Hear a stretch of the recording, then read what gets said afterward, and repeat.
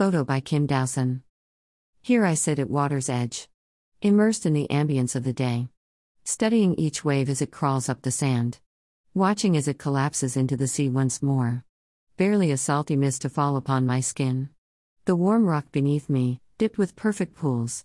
Minuscule worlds temporarily displaced, until the sea rushes in to rescue them. The day unfolds into the sun as it ascends and pauses, its radiance searing, leaving not a shadow.